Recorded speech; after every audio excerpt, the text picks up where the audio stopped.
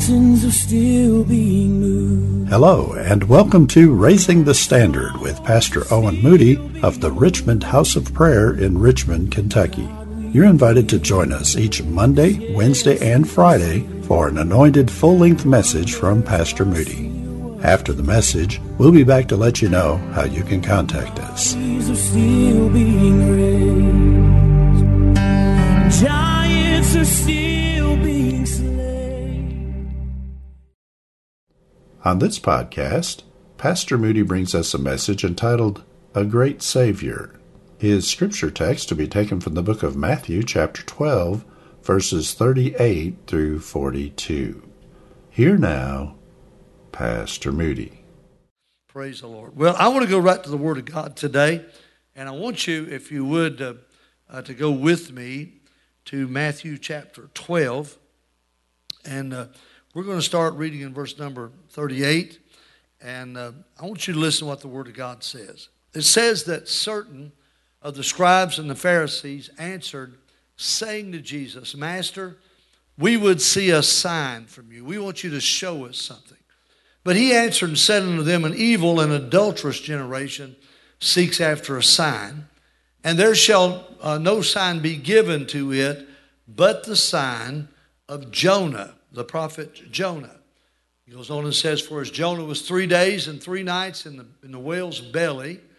Some years ago I heard a professor speaking. He said that was an impossibility. He said even at the size of whales, they can't swallow anything any bigger than a grapefruit. But the Bible says that God prepared that great fish to swallow Jonah. And I've always said when God got done with it, it could have swallowed a Cadillac if he wanted it to. Amen. But Jonah spent 3 days and 3 nights, in the whale's belly. So shall the Son of Man, Christ, be 3 days and 3 nights in the heart of the earth. Listen, folks, that means Christ was dead and God raised him again. He said, the men of Nineveh shall arise in judgment with this generation and shall condemn it, because they repented at the preaching of Jonah. But in Christ's day, he said, behold, now a greater than Jonah is here. Amen. Then he goes on in verse 42 and said, the queen of the south shall rise up in judgment with this generation and shall condemn it, because she came from the uttermost parts of the earth to hear the wisdom of Solomon. And then Christ says, right now in your presence, behold, a greater than Solomon is here. I want to just preach to you a little bit this morning on the thought of a great Savior. A great Savior. What a wonderful, great Savior we've got. You know, it's been my experience in my years of living that life can be an array of situations. Things can happen, and we've all had those days where everything's going along smoothly, then a little something goes wrong, and we just simply make some minor adjustments and proceed, move forward. Then there are those times when more serious things happen. We look around, we reach out to resources, to friends, to help, to ministers, to pastors, to people to try to help us to get through it. But then there are those days when the worst thing that you can imagine happens. A tragedy strikes, a death that you weren't prepared for. There's no one to help. You don't know what to do and which way to turn. And no one understands why it happened or even why it happened. And I've said it like this, you find yourself struggling to even breathe, just trying to hold on. And it's at times like that I rejoice that we have a great Savior. We have a God that's able to do exceedingly and abundantly above anything that you could ever imagine or ask. I want to tell somebody, I felt like the Lord spoke to me this week that I'd be preaching to somebody who's in a very traumatic situation. You're in the worst mess that you've ever faced. You don't know how to get out of it. But I want to tell you, we have a great Savior. We have a God, we have a Jesus that's able to meet you right where you are and take care of you in your time of need. Father, thank you for the word of the Lord. We pray you bless us today and help us as we preach. Help us to share the heart of God, amen, to people today who need you.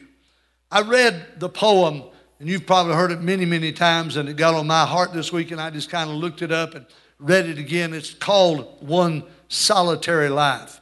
It's talking about Jesus. It said he was born in an obscure village. He was the child of a peasant woman. He worked in a carpenter's shop until he was 30. Then he became an itinerant preacher.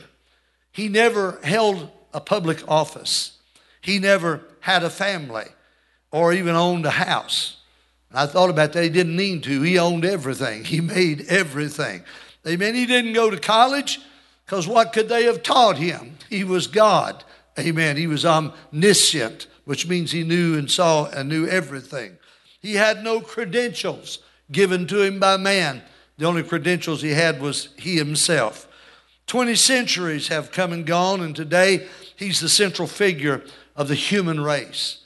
The writers said that all the armies that ever marched and all the navies that ever sailed, all the parliaments that ever sat and all the kings that ever reigned have not affected the life of man on this earth as much as that one solitary life, the life of Jesus Christ.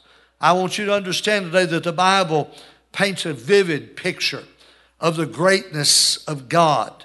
Amen. With wonderful illustrations of his omnipotence, his omniscience, and his omnipresence. I mean, if you can read and believe the first sentence in the Bible, you might get your mind around God, because it just starts out and says, in the beginning, God created the heavens and the earth. Now, I know the evolutionists and the brilliant minds of our day have discounted that. But in Hebrews, the Bible said, by faith we understand that God created the heavens and the earth, and that things that are not as they appear. I mean, you can try to explain evolution till you fall over. It takes more faith to believe in evolution than it does to believe in God creating the heaven and the earth. Somebody said you could take a bag full of gears and springs and pins and put them in a bag and shake them up. And if they fall out to be a Rolex, then you might be able to believe, amen, in evolution. But I want to believe that it takes intelligent design to make a world like the world we live in. It took intelligent design to create a human body. Amen. Created in the image of God, a Trinity, if you will. God the Father, God the Son, God the Holy Spirit. But man is a living, an eternal spirit who lives in a body, who has a soul, which is mind, will, and emotion. God made us like him. 3 parts, if you can say amen. No other created being has that. But God created us to live forever. And when I begin to think about how brilliant God is, can I tell you something? I'll just be plain. My God, he made us, he can fix us. Hallelujah. He made us, he can straighten us up. He made us, he can deliver us. Oh, glory. He made us, he knows how to heal us. I was just, as I mentioned a moment ago, just got back from Florida. And the last time I was there, me and my son-in-law went over to visit a friend, a lady that I had known her family since I was just very, very young. And her husband had passed, and her son and her lived there in Florida. And we had gotten word that he had cancer, and that the cancer was really advancing, and he was not doing well. And so my son-in-law and I went by one day while we were there. We stopped at the house, and we talked with them for a while. And while we were there, they were telling me about the progression of the cancer and all of this. And just before we left, I said, if you don't mind, I'd just like to lay hands on you and pray for you. And he said, that'd be fine. And so my son-in-law and I both, we laid hands on him and we started to pray. I felt something moving. Glory to God. And now these are people that are not used to all that. I didn't just get crazy. And I just prayed.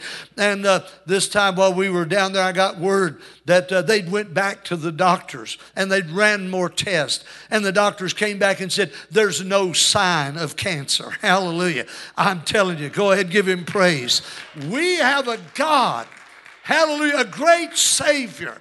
And I want to tell somebody, the pandemic didn't take God by surprise. Come on, he knows everything. He's omniscient. He's omnipotent, omnipresent. Those are the attributes of God. Omnipresent means he's everywhere. Omnipotent means he's all powerful. Omniscient means he knows everything. He knew everything from before the foundation of the world until after the end of time. We live in this thing called time. He lives in eternity. He's still in the past. He's here in the present. He's already out there in the future. All I need to know is it doesn't matter what takes takes place in this world. I have a God that loves me, a Savior that saved me, a Holy Spirit that lives in me, and wherever I go, He's already there. Whatever I face, He's already got it in hand. And I want to tell somebody watching us today by way of live stream, I've got good news. Jesus is Lord, and He's able to meet you right there in the midst of your dilemma. Give Him praise if you would.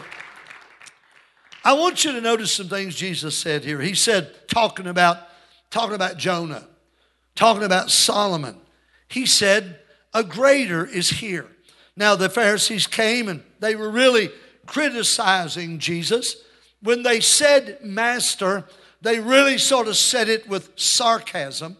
They doubted who He was. They doubted, they were the ones that said, is this not the carpenter's son?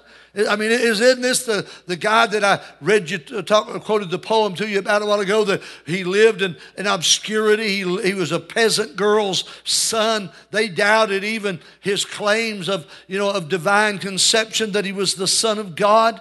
And they called Him master with sarcasm. They were criticizing, they were judging Him. And Jesus responded by saying simply, amen, you believe that Jonah came out of the belly of a whale. I want to tell you, a greater than Jonah is here. Amen. He would tell them later, he'd say, Abraham longed to see my day. And they said, you're not yet 50 years old. And have you seen Abraham? And he held up his hands and said, well, before Abraham was I am. Hallelujah. And so they were ready to kill him when he said that. They're very critical of him. And then he says, and a greater, they thought Solomon to be the writer of the Proverbs and of Ecclesiastes and the Song of Solomon, thought him to be the most brilliant mind, amen, that the world had ever seen. And he looks at him and says, well, I want to tell you, amen, one's greater than Jonah is here, one that'll conquer the grave. Then he said, one greater than Solomon is here. Dr. Robert Lee said this. He said that those Pharisees must have wondered at Jesus' bold statements. After all, he's just a carpenter's son. Solomon was born in a palace. Jesus was born in a stable. Solomon was born in Jerusalem, amen, thought to be the city, amen, of David and of God. And Jesus was born in little old Bethlehem, a poor little shepherd's village, amen, that they thought nothing great would ever come from there. Solomon had servants to wait upon him, hand and foot. Jesus had none. Solomon wore kingly robes. Jesus dressed in a peasant's garment. Solomon drank from vessels of gold. Jesus had to get a drink of water from a Samaritan harlot. Somebody ought to preach with me right there. Solomon was rich beyond compare. Amen. By what they saw. And Jesus was a pauper. Solomon had great armies. Amen. But Jesus only had 12 men following him around. Solomon, amen, lived in mansions. Jesus was homeless and didn't have a place to lay his head. Solomon had horses and chariots and rode in splendor. Jesus walked everywhere he went. How could he be greater than Solomon? Because he could make claims, amen, that nobody else could make. He could say, I've been with the Father. I know the Father's heart. At 12 years old, he walked into a temple. Amen. Not even yet bar mitzvah, not even yet become an adult Jew in their mind. And he walked into a temple, and the scholars and the doctors of the law sat and listened to him teach. And they were astounded at his answers. Amen. For days, they sat there and listened. There'd be times when they would come and question Jesus, trying to find fault with him. They'd go back to the Pharisees. They'd say, well, or to the Sanhedrin, did you get any answers? Could you find anything we could condemn him with? And they had to say, never a man spoke like this man. He doesn't talk like you guys talk. He talks with authority. I'm just trying to tell somebody today, he's got the answer to your problem. He's got the answer to your dilemma. He's the one that can give you guidance. Amen. The Bible said the steps of the righteous are ordered by the Lord. I want to tell you, David said, this poor man cried. He lifted me up out of a horrible pit, out of the miry clay, set my feet upon a rock, established my goings, shined a light under my feet and a lamp under my path, and put a song in my heart. Hallelujah. I want to tell you, I sing because I'm happy. I preach because I'm connected. I live for Him because for 42 years I can tell you He brought me out of the miry clay. He put a song down in my heart. He's real. Hallelujah. He's a great Savior. Oh, give Him praise if you would. Amen. The thing that makes Jesus different is the power that He possessed. Because He's God. He's God the Son. He's the second person of the Trinity. The Holy Spirit's the third person. The Father's the first person. It was the power that He possessed. Acts 10:36 said, the word which God sent unto the children of Israel, preaching peace by Jesus Christ. Listen, then it said, He is Lord of all. And then in verse number 37, amen, the Bible goes on and said, that word I say, you know, which was published throughout all Judea and began from Galilee after the baptism which John preached. Now listen to verse 38. How God anointed Jesus of Nazareth with the Holy Ghost and with power, who went about doing good. Amen. They tried to find fault in Him. They really couldn't find none. Amen. Herod washed his hands and said, I find no fault in Him. Yet still yet that crowd, that religious backslid bunch cried, give us Barabbas. But God anointed Him with power. He went about doing good, healing all that were oppressed of the devil, for God was with Him. Listen, I want to tell you the devil is real. The things that are going on in our world today, amen, the things that people are now just trying to kind of overlook. You can't overlook murder, my friend. You can't overlook, amen, violence throughout the land. You can't overlook the destruction and the deception that characterizes government powers of most of the world now. You can't overlook that stuff. But I've come to tell you, amen, that there's unimaginable power available through Jesus Christ.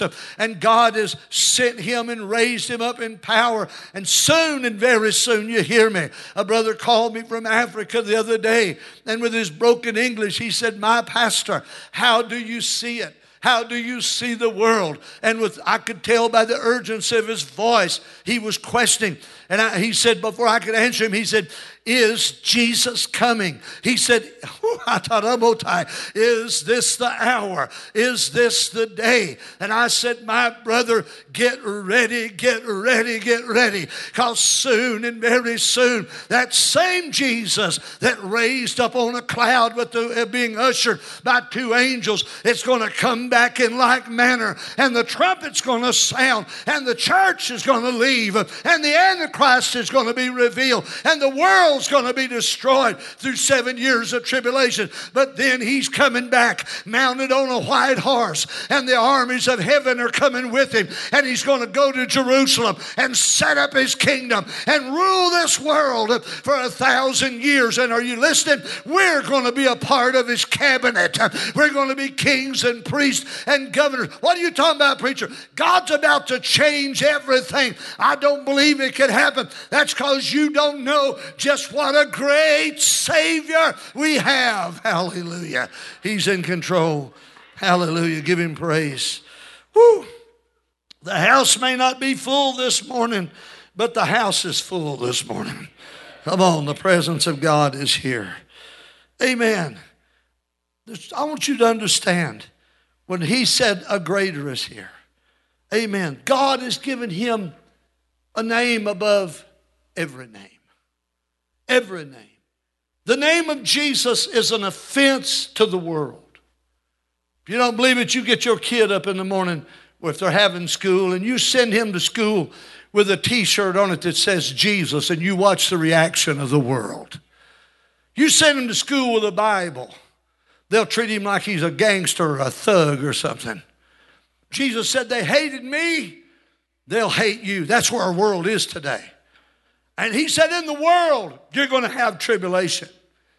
But listen, he said, be not afraid, because I have overcame the world. I'd like to tell somebody, he's still in control. He's still on the throne. I loved it the other day. I shouted when I heard a preacher say it on the radio. He said, the tomb may be empty, but the throne is full today. Praise God. Woo, hallelujah. God the Father is on the throne, and Jesus is at his right hand. And right out in front of that throne, there are lamps of fire burning, reflecting on a sea of glass mingled with fire, representing that the Holy Spirit, the river of God's been poured out from the very throne room. It's filled the earth. He's moving right now. That's why we act like this. That's why we move and live in the beauty of holiness and righteousness, because he said, I'll send you another Comforter. He'll be in you. He'll not leave you. He'll take you out of this world. Can I tell you, the same Spirit that raised Jesus from the dead is going to quicken our mortal bodies, and we're going to leave this world when he comes. Hallelujah. I'm ready for the rapture. I'm not ready. I'm not waiting on the 2024 election to try to set things right. Come on, somebody help me. I'm not even concerned too much about the midterm elections in 2022. I've found out my hope is not in Washington. My hope is not in Frankfurt. My hope is standing up at the right hand of God. We have a great Savior. Amen. Let me go on. You see, the true greatness, there's true greatness that Jesus demonstrated that's still in the kingdom of God today among his people. Now, what do you mean by true greatness? In Matthew chapter 20 and verse number 20, it said, then came to Jesus the mother of Zebedee's children. Let me know who that is. That's James and John, the sons of thunder. That's what they're called. They were fishermen who left their nets to follow Jesus. They gave up everything. They would tell him, Lord, we've left all and followed you. And they asked him once, they said, what will we get in this kingdom? What's in this for us? Because we've left everything. Jesus said, no man's left father and mother and kindred and brother and houses and lands that he won't be restored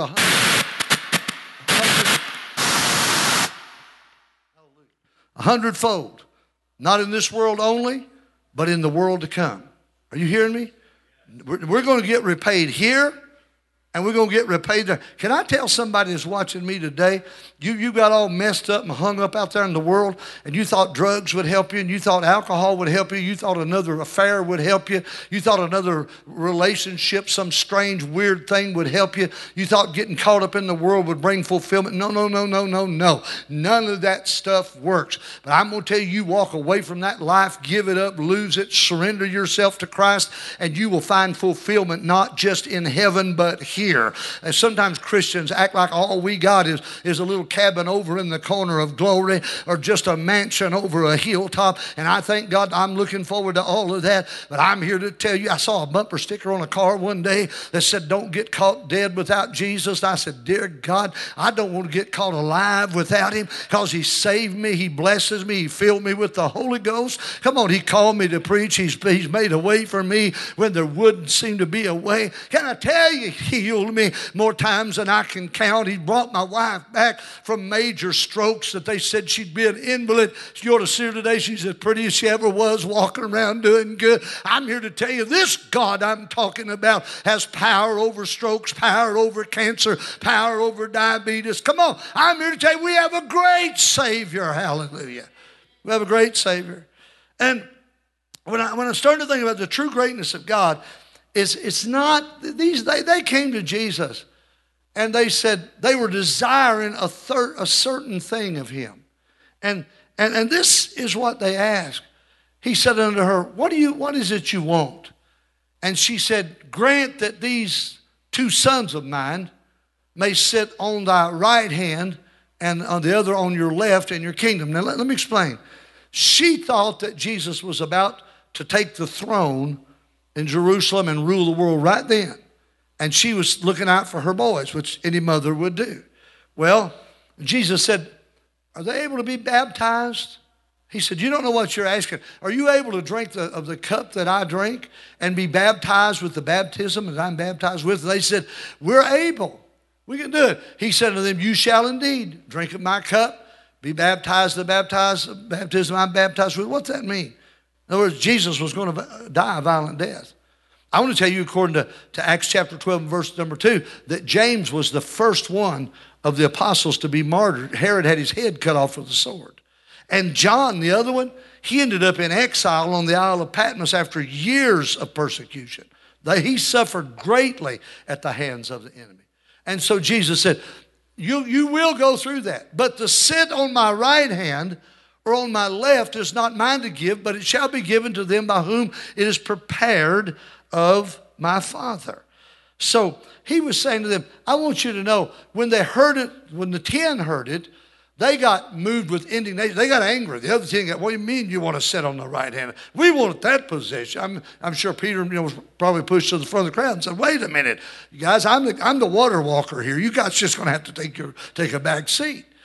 And Jesus called them to him and said, we know that the princes of the Gentiles exercise dominion over their people. And they that are great exercise authority upon them. One person said it like this, David Jeremiah. He said, in the world's view, said you start at the bottom and you work your way up. You struggle to get to the top. And once you get to the top and you get to be the authority, then you look down on all the people that serve under you. But he said, in the kingdom, it's not like that. It shall not be so among you. But whoever will be great among you, let him be your minister. So in the kingdom of God, greatness is not measured by how many people are serving you. Are you ready? Greatness is measured by how many people you serve. That's what Jesus did. Oh boy, no, that doesn't go well in the face of modern thinking. True greatness in the kingdom of God is characterized by sacrifice, service, and reconciliation. Our goal as Christians is to give our lives for the Lord, in service, that we, Paul said, having been reconciled, might effect this ministry of reconciliation. I want to tell the world that watches by way of the internet and by television and by radio and all the ways that we can get it to them. I want to tell them we're not here just to try to make a big name for ourselves and live in a mansion and drive around in Rolls Royces with chauffeurs. That's not what we're about. We're about trying to reach you with the wonderful news of the gospel, that God so loved the world that he gave his only begotten Son, that whosoever believes in him should not perish. We want to bring you to eternal life. Hallelujah. And then Jesus said, and whosoever will be chief among you, let him be your servant. Amen. Let him be your servant. When we start thinking about what it means, hallelujah, he goes on and says, even the Son of Man came not to be ministered to, but he came to give his life as a ransom to pay for our sins, for many. That's who Jesus is. Jesus squarely confronts the world's concept of greatness. Greatness is not defined by high position, but true greatness in the kingdom of God comes through humbling yourselves and being a servant for God. That's why we're here. Paul said it like this in Philippians 2 and 5. He said, let this mind be in you, which was also in Jesus, in Christ Jesus. Amen. Who being in the form of God thought it not robbery to be counted equal with God, but made himself, what's this, of no reputation. Christ did. He could have, the song used to say, he could have called 10,000 angels to destroy the world and deliver him from that cross. Billy Graham, the great preacher, when I was a boy, I remember sitting out on Duncannon Lane in front of a round screen black and white TV with one channel. And when Billy Graham would preach crusades, they'd cancel everything else and he'd be on all week. Now that's where America was then. And I remember Billy Graham preaching. As a boy, it touched me. I watched sitting there in that living room. My grandparents, when Billy was preaching, you had to be quiet. If you didn't, they'd crack you in the head. And I was sitting there watching Billy preach, and I just kind of waiting for it to get over. And then finally he said, I want to tell you God's going to judge you one day. And he said, but you need to know that he's already judged you. Man, he got my attention. He said when Christ was hanging on the cross, from that cross he looked down through the annals of time. He saw every man, every woman, every boy and girl that had ever lived, past, present, and future. He saw the sins of the world. While hanging there, he could have called those angels to come and deliver him, but he never did. He just looked down and said, Father, forgive them. They know what they do. And then he said, it is finished, and he gave up the ghost. He said at that moment, Jesus judged us worthy of him shedding his blood for. I want to tell you, nobody else, not Muhammad, not Buddha, no, nobody ever did for you what Jesus did. He gave his life as a ransom. He made himself of no reputation, took on the form of a servant, was made in the likeness of men. Verse 8 said, being found in fashion as a man. He looked like a man. He felt like a man. He bled like a man. But he was God. Emmanuel is what Isaiah called him, God with us. And he humbled himself, became obedient to the death, even to the death of the cross. Jesus put on human flesh. John 1:14 said, amen. He was the Word. The Word was made flesh. It dwelt among us, and we beheld his glory, even as the glory of the only begotten of the Father, full of grace and truth. God got down on his knees and washed his disciples' feet. Christ did. Your Bible says in John 13:4, he rose up from supper, that last supper in the upper room.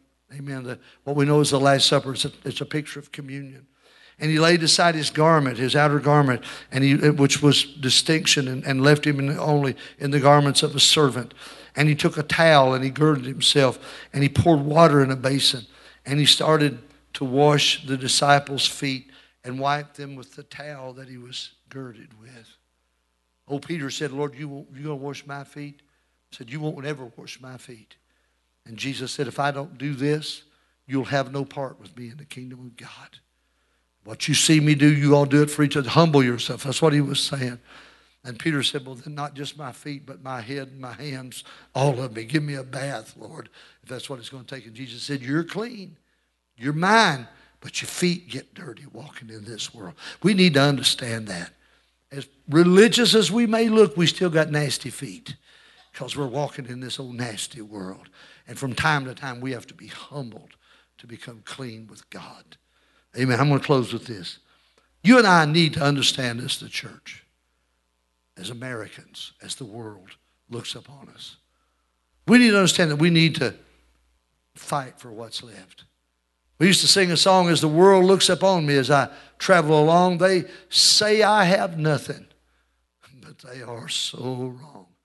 In my heart I'm rejoicing, though the world cannot see. And I raise my hands and say, thank you, Lord, for your blessings on me. How many know you're blessed today? You're blessed to be born here. I mean, we got people on the news media and on the media all over the world shouting about how bad America is. They just need to get on a plane, go to any place in the world you want to go. When you get off the plane, walk into the airport, you step back in time 50 years, and most of them can, at least that long, concerning even technology. You go out away from that, you go back 150, 200. I've been in places where they're still living like they lived 500 years ago. No electricity, working with oxen, working with animals, living in mud huts with thatched roofs, and just living to die. Dying, the lifespan in most of Africa, the expected lifespan is about 50 years old. I mean, they to be 50 years old is to be an old person. They're dying in these countries around. And I'm not being critical of them. I'm here to tell you we're blessed to live in America. But most people can't see the greatness of where we are. But we need to understand the greatness of our Savior. We need to fight for what's left. Among you that watch me by live stream, by television, or those here in the room, there's power, there's potential, there's promise. God has set everything in front of us. He's able to come right here, right now, and help you put things back together. In his book, Jensen Franklin wrote a book, and I read it twice. I loved it so good. The title of the book was Love Like You've Never Been Hurt. And Jensen Franklin gives 4 strategies for keeping your family together and staying sane. And one of those things was fight for what's left. When the enemy has come in and taken from us something we thought we couldn't make it without, or a person or whatever, then we have to realize that God is still God. And this past year, 2020, it was a horrible year for us. We lost several people in our family, out of our church. It seemed like we were having funerals, and people that I thought I couldn't live without, I had to bury them. People I depended on, that I loved, that I was close to. People that were responsible, some of them for me even being saved. They were gone. And I found myself at times feeling almost hopeless. But then I began to think, well, God is still God. He's still in control. What's left, amen, we got to hold on to it. Amos said it like this, talking about Israel being scattered. I love Amos, the prophet. You ought to read it sometime. You know what he said? He said, then said the Lord, as a shepherd takes out of the mouth of a lion 2 legs and a piece of an ear. That's all that was left. It didn't seem like there's nothing left. He said, so shall the children of Israel be taken out of that dwelt in Samaria, that have been carried away in the corner of a bed, and in Damascus in a couch that they seem like they're about to die. God said, I'll come back and get them. So if you can get a picture of a lion grabbing a sheep and it ain't seem like nothing left in its mouth but 2 legs and a piece of an ear, God can reach in, pull that out, put that lamb back together. I'm going to tell you, God can do that for you, because He's a great Savior. Can you say amen? Amen. By His grace, you can hold on. Listen to me, Christian. Things may be rough right now, but by His grace, you can hold on. By His power, you can fight the good fight of faith and fight for what's left. What do I need to do, preacher? You need to pray again. I mean, you need to worship again. I saw a bumper sticker on a car one day. I read a lot of bumper stickers, I guess, but I saw one day that said, honk if you love Jesus. I said, honk? Blow a horn? Why not pray if you love Jesus? Why not worship if you love Jesus? Here's a good one. Why not tithe if you love Jesus? Why not be faithful to God? In other words, that's what tithing does. It's an indicator of faithfulness. Amen. Why not comfort one another? Why not fill each other's lives with hope? The Bible said in one place, provoke one another to faith, not to wrath. Provoke one another to worship, not to envy. Encourage one another that our God is still God. Refuse to be depressed. How many in this room refuse to be depressed? I just absolutely refuse to. And I know it's real. I've dealt with it. I've fought it. God brought me through it. I've tried to counsel people to get them through it. And sometimes you look at them and say, well, Jesus can bring you out. No, that's not what I need. Yes, it is. You don't need to go give some psychiatrist $150 an hour to lay on a couch and let him fill your mind with some Freudian concept that's stupidity. You need Jesus. Hallelujah. Is this all right? God has the ability to take tragedy and turn it into strength. I need to say that again. God alone has the ability, Jesus alone has the ability to take your tragedy and turn it into triumph and strength. Only God can do that. In pain, He can cause us to draw close together. James said it like this. When the devil's raging, coming against you, he said, draw nigh to God, and God will draw nigh to you. And you and Him will be tight. Now, that's my translation. That's not the Bible, but I need to clarify that. That's not the Bible. That's Owen saying, you and God will be tight. You'll be close together. And then, when it's you and God, then God said, you can resist the devil, and he will flee from you. Now, what does flee mean? It means to run scared for your life. The devil ain't afraid of me. But when me and God is all tight together, he is scared to death to confront us. We have a great Savior. I'm going to close and just say this. Don't let circumstances torment you. Years ago, there used to be a laundry detergent. There still may be. I don't know anything about laundry. My wife refuses to let me in the laundry room. But there used to be a laundry detergent called Shout. Is that still out there, Shout? Or some kind of thing? And when you couldn't get a stain and laundry wouldn't bring it out, it'd say, they'd squirt it and say, shout it out. And I got a hold of that. And sometimes when things are getting real tough for me, I just shout it out. Now, I'm not talking about going to the laundry room either, honey. I'm talking about getting in the presence of God. Let the Holy Ghost come down. Let the presence of the Lord come down and lift up my hands and just shout my way out of trouble. Are you hearing me? You can shout it out. Hallelujah. Can I tell you something, families? I feel like talking to families today for a moment. Pain should not drive you apart. Pain should draw you close together. I've watched families disintegrate because one of them couldn't get mama's gravy bowl or something when she passed away. Can I submit to you, if mama knew you'd fall out over a stinking gravy bowl, she'd have broke it before she died. It's not designed to drive you. Pain should pull you together. You should be able to comfort one another. You should be able to love one another through your heartaches and through your pain. You should be able to get on your knees together and pray together and let Jesus come and do what only He can do. Amen. Don't try to sort it out. If you do, it's like wheat and tares. You'll destroy the wheat trying to pull up the tares. Just let the rest of your crop, your family, your faith, your circumstances, just keep on growing. And in the end, God will straighten it all out. Solomon, with all of his wisdom, couldn't answer all of our questions. But a greater than Solomon is here. Jonah in the whale's belly.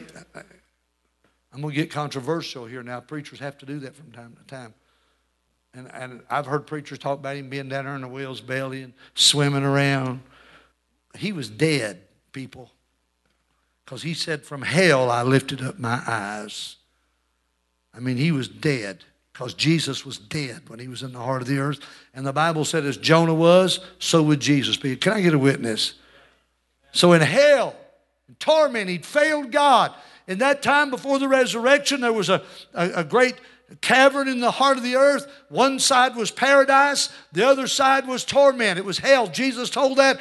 And, somebody said when Jesus spoke about Lazarus and the rich man, it was a parable. No, sir. When it was a parable, the Bible said it was a parable. But Jesus said there was a certain beggar named Lazarus, and there was a rich man that fared sumptuously. They both died. Lazarus went to paradise. The rich man went to hell and was in torment. And Jonah said, I was in hell. Read it. And he said, I looked again toward the throne. And God showed him a grace and a mercy that only Jesus could illustrate. Death was defeated when Jesus walked out of that grave. Just like it was when that whale vomited Jonah up on the shore and he went and did the preaching God called him to do. And somebody said to me, well, why did God raise Jonah? I said, because God had given him a message and he couldn't let the message die with the man. Hello? I need to quit. I've come to tell you that we have a great Savior. If you never remember anything else that this old gray-headed preacher says, you remember this. We have a great Savior. I mean, you ought to be able to look hell in the face. Look the devil, with his red beady eyes and his split tongue and breathing fire out of his nostrils, look at him and say, I ain't afraid of you. I have a great Savior. And his name is Jesus. And set our hearts on you, Lord, come and do. We hope you enjoyed today's message and will tune in again next time. Raising the Standard is the media ministry of the Richmond House of Prayer in Richmond, Kentucky. For more information on the various outreaches and ministries of the Richmond House of Prayer, please visit our website at www.rhop.life. Thanks for listening.